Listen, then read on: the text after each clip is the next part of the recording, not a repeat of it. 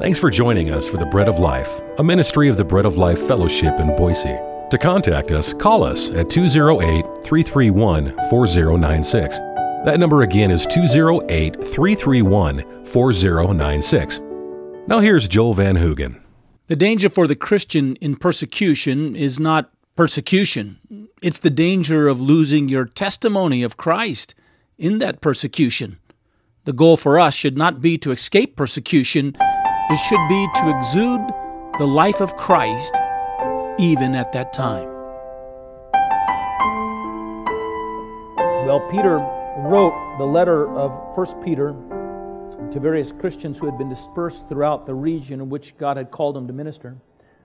He wrote them in response to a rising tide of persecution that was taking place in the churches, a tide that was beginning in Peter's day but would continue to grow and grow and grow over a period of centuries.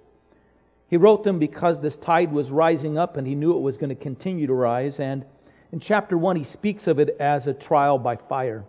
In chapter 4, he actually says and refers to it as a fiery trial, which is to try you. Whatever they're experiencing has yet to reach its zenith. It's yet to reach its fullest or hottest spot. It would still come upon them. It would continue to be a legacy and a part of the church from this point in time all the way until the current time in which we live, that we would experience persecution. Paul said that those who would live godly in this life would experience persecution. The Lord Jesus over and over again reminded His disciples that if their master had been rejected and persecuted, that they would be rejected and persecuted as well, who would be His followers. Peter is writing here because he wants to encourage in the church a proper response to their sufferings. He wants that their faith would be expressed in the midst of their trials, in the midst of the persecutions that they go through, in a manner that would give witness to the life of Christ, in a manner that would be expressive of their utter, complete faith in Him. And what is the message that he wants them to hear? What is the overriding point of correction or direction that they're to apply to themselves as they go and face this persecution? Well, I believe it actually is found in what is stated so clearly here at the end of his letter. Peter wants them to enter into this phase, this part of their Christian experience, this persecution clothed with humility. The context of this immediate section of verses is the relationships that the Christians are going to have with one another. The relationship that the leaders of the church are going to have with those they're giving leadership to. The relationship that the young men within the church have with those who are providing leadership to them. That's the context, but that's the immediate context, but that context lies within the whole of this letter. And as Peter addresses this issue of how the Christians are to relate to one another, he still is addressing a broader and larger issue, which is the right attitude that is to be shaped in the lives of believers in Jesus Christ in the midst of profound suffering and persecution. It just so happens that they will not give the right attitude, or they will not express that right response before the world if they do not cultivate that right response before one another. The way you live ultimately must be cultivated in your homes before you go out the front door into the world that you live in, before you walk out the door of your house. And the same is true in the household of faith. The way that we're to live before men, the manner in which we are to present ourselves before the world in which we live in, the proving ground for the gracious Spirit that God would have expressed from our lives must be cultivated and developed in our own household of faith, among one another. But still, the matter here is a matter of a spirit of, an attitude of humility in the face of persecution, in the face of growing suffering and difficulties and strains and trials. The church was facing this growing persecution, and for some within the church, the temptation in response to this growing persecution would be to distance themselves from their faith. It would be to move away from any faith that they might reason that brings them into this kind of suffering and makes them subject to the egregious crimes of the world around them without any ability to provide any retribution or respond. maybe this is not one that we should be a part of. They had been conditioned in a religion that taught an eye for an eye and a tooth for a tooth. The Lord Jesus came along and said, if somebody strikes you on the cheek, give them your other cheek. If someone steals your cloak, give them your other cloak. This leaves them susceptible, and so the temptation might be that they would abandon their faith and wander away. But Peter, as he's writing to these different believers, isn't concerned that this will take place. He's convinced that God has done something wonderful and profound in their lives. He's convinced, you might say, that what he's dealing with are people who have been made new, not individuals who are trying to refine their flesh. And as such, he speaks to the cultivation of this new life within them. He expects that they are going to face this trial undeterred from their commitment to Jesus Christ. His instructions reflect that kind of confidence. In fact, just for a moment, and keep your Bibles open to 1 Peter. Let's just go to chapter 2 and we'll pluck out different passages. And there's encouragement and there's instruction being given here, but I hope you'll see that at the ground of this encouragement and this instruction is this profound confidence that Peter has that these individuals are rooted or grounded in a faith that cannot be defeated.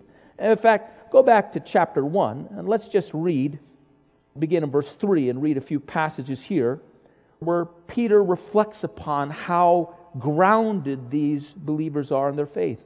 Blessed be the God and Father of our Lord Jesus Christ, which according to His abundant mercy hath begotten us again unto a living hope by the resurrection of Jesus Christ from the dead, to an inheritance that is incorruptible and undefiled and that fades not away and is reserved in heaven for you, who are kept by the power of God through faith unto salvation, ready to be revealed in the last time, wherein we greatly rejoice, though now for a season, if need be, you are in heaviness through manifold temptations or trials, that the trial of your faith, being much more precious than gold that perishes, though it be tried with fire, might be found unto praise and honor and glory at the appearing of Jesus Christ, whom having not seen you love, and whom though now you see Him not yet believing, you rejoice with joy unspeakable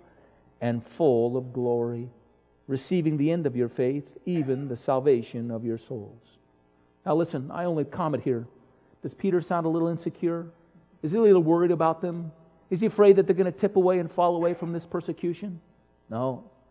He knows that God has done something profound and wonderful in their lives, and he even sees the hint and the expression of it growing in their lives. In the midst of this suffering, in the midst of these challenges, their faith is being refined, and their joy is being wonderfully increased. That's what he noticed. Go over to chapter 2. Look at verses 20 through 21. It's under that sense of confidence that you see this instruction being given to the body of Christ. When you do good and suffer, if you take it patiently, this is commendable before God. For to this you were called, because Christ also suffered for us, leaving us an example that we should follow in His steps. Go to chapter 3, verses 14 through 17. But even if you suffer for righteousness' sake, you are blessed. And do not be afraid of their threats, nor be troubled. But set apart or sanctify the Lord God in your hearts, and always be ready to give a defense to everyone who asks you a reason for the hope that is in you, with meekness and fear, having a good conscience, that when they defame you as evildoers, those who revile your good conduct in Christ may be ashamed. For it is better, if it is the will of God, to suffer for doing good than for doing evil. Just be good. Just be good in the face of these things. Chapter 4, let's look at verse 16 and then verse 19. In verse 16, Peter writes, if anyone suffers as a Christian, let him not be ashamed, but let him glorify God in this matter. Verse 19, therefore let those who suffer according to the will of God commit their souls to Him in doing good, as to a faithful Creator. So, Peter is not concerned that they're going to wander away and depart from the faith in the midst of this trial. He has a different concern altogether. he is addressing another temptation that might befall those who suffer for Christ's sake.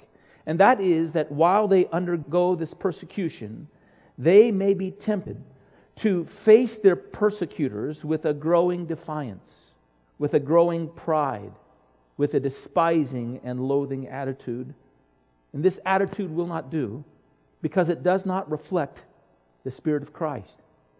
Peter actually reminds them in 1 Peter chapter 2, verse 23, that they're to have, in the midst of the reviling they experience, and midst of the cursing and the reproaches they experience, the attitude and reflection of the life of Christ, who, we're told, when he was reviled, did not revile in return. When he suffered, did not threaten, but committed himself to him who judges righteously. His real concern here, you see, is that they might go through this persecution in such a way that they would continue to manifest the Spirit of Christ. A disdainful, reproaching, aloof, despising attitude is not Christian. It is not a reflection of the Spirit that God can even bless. When we face the various trials in our lives that men might bring upon us or that demons might bring upon us, and we go through that process, and we, in the midst of it, somehow we learn how to survive, we overcome it, we even might come through it with some sense of triumph, it is possible through that testing and that phase that a spirit of pride, a spirit of self-exaltation might arise within us. And if that happens, the enemy has won a strategic battle. Because in that process, developing some proud or haughty or aloof spirit, and by the way, it is possible to lose a battle and then become somewhat condescending towards those who have defeated you. Someone has said that condescension is the last bastion of losers. They lose, but then they feel better than the individual who beats them. And so you can be beaten down, and you can be abused, and you can suffer, and you can be trounced upon by your society, and then develop a disdainful attitude towards that very society and its pride and its arrogance. It's an unsubmissive spirit. And when that happens, the enemy has won a strategic battle because he's turned us away from the very attitude that God blesses. He's turned us away from the spirit in which we came to God in the very first place, in which we found God's forgiveness and God's life and God's truth. It's the spirit that honors Christ, and the spirit that joins with Christ in His willingness to suffer. And that attitude that God would have pressed out of us in the midst of our sufferings is humility. It's humility. Clothe yourselves in humility. Well, let's consider for just a moment what humility is and why God prizes it. Let's look at that, and then we're going to think about how it is that we develop and cultivate humility in our lives. But first, what is humility, and why does God prize it? Humility is to hold a low estimate of yourself. Yes, that's where the text is taking us. It is to go further away from ourselves and further into Christ as our own life for us. He is our example of humility and our source, the one who would bring that humility into our lives. Lord, keep us humble. Thanks for listening to The Bread of Life, a ministry of the International Mission Church Partnership Evangelism. If you want to learn more about our work abroad, go to traincpe.org. And to learn more about the Missions Fellowship here in Boise, Idaho, go to breadoflifeboise.org. Until the next time, God bless you.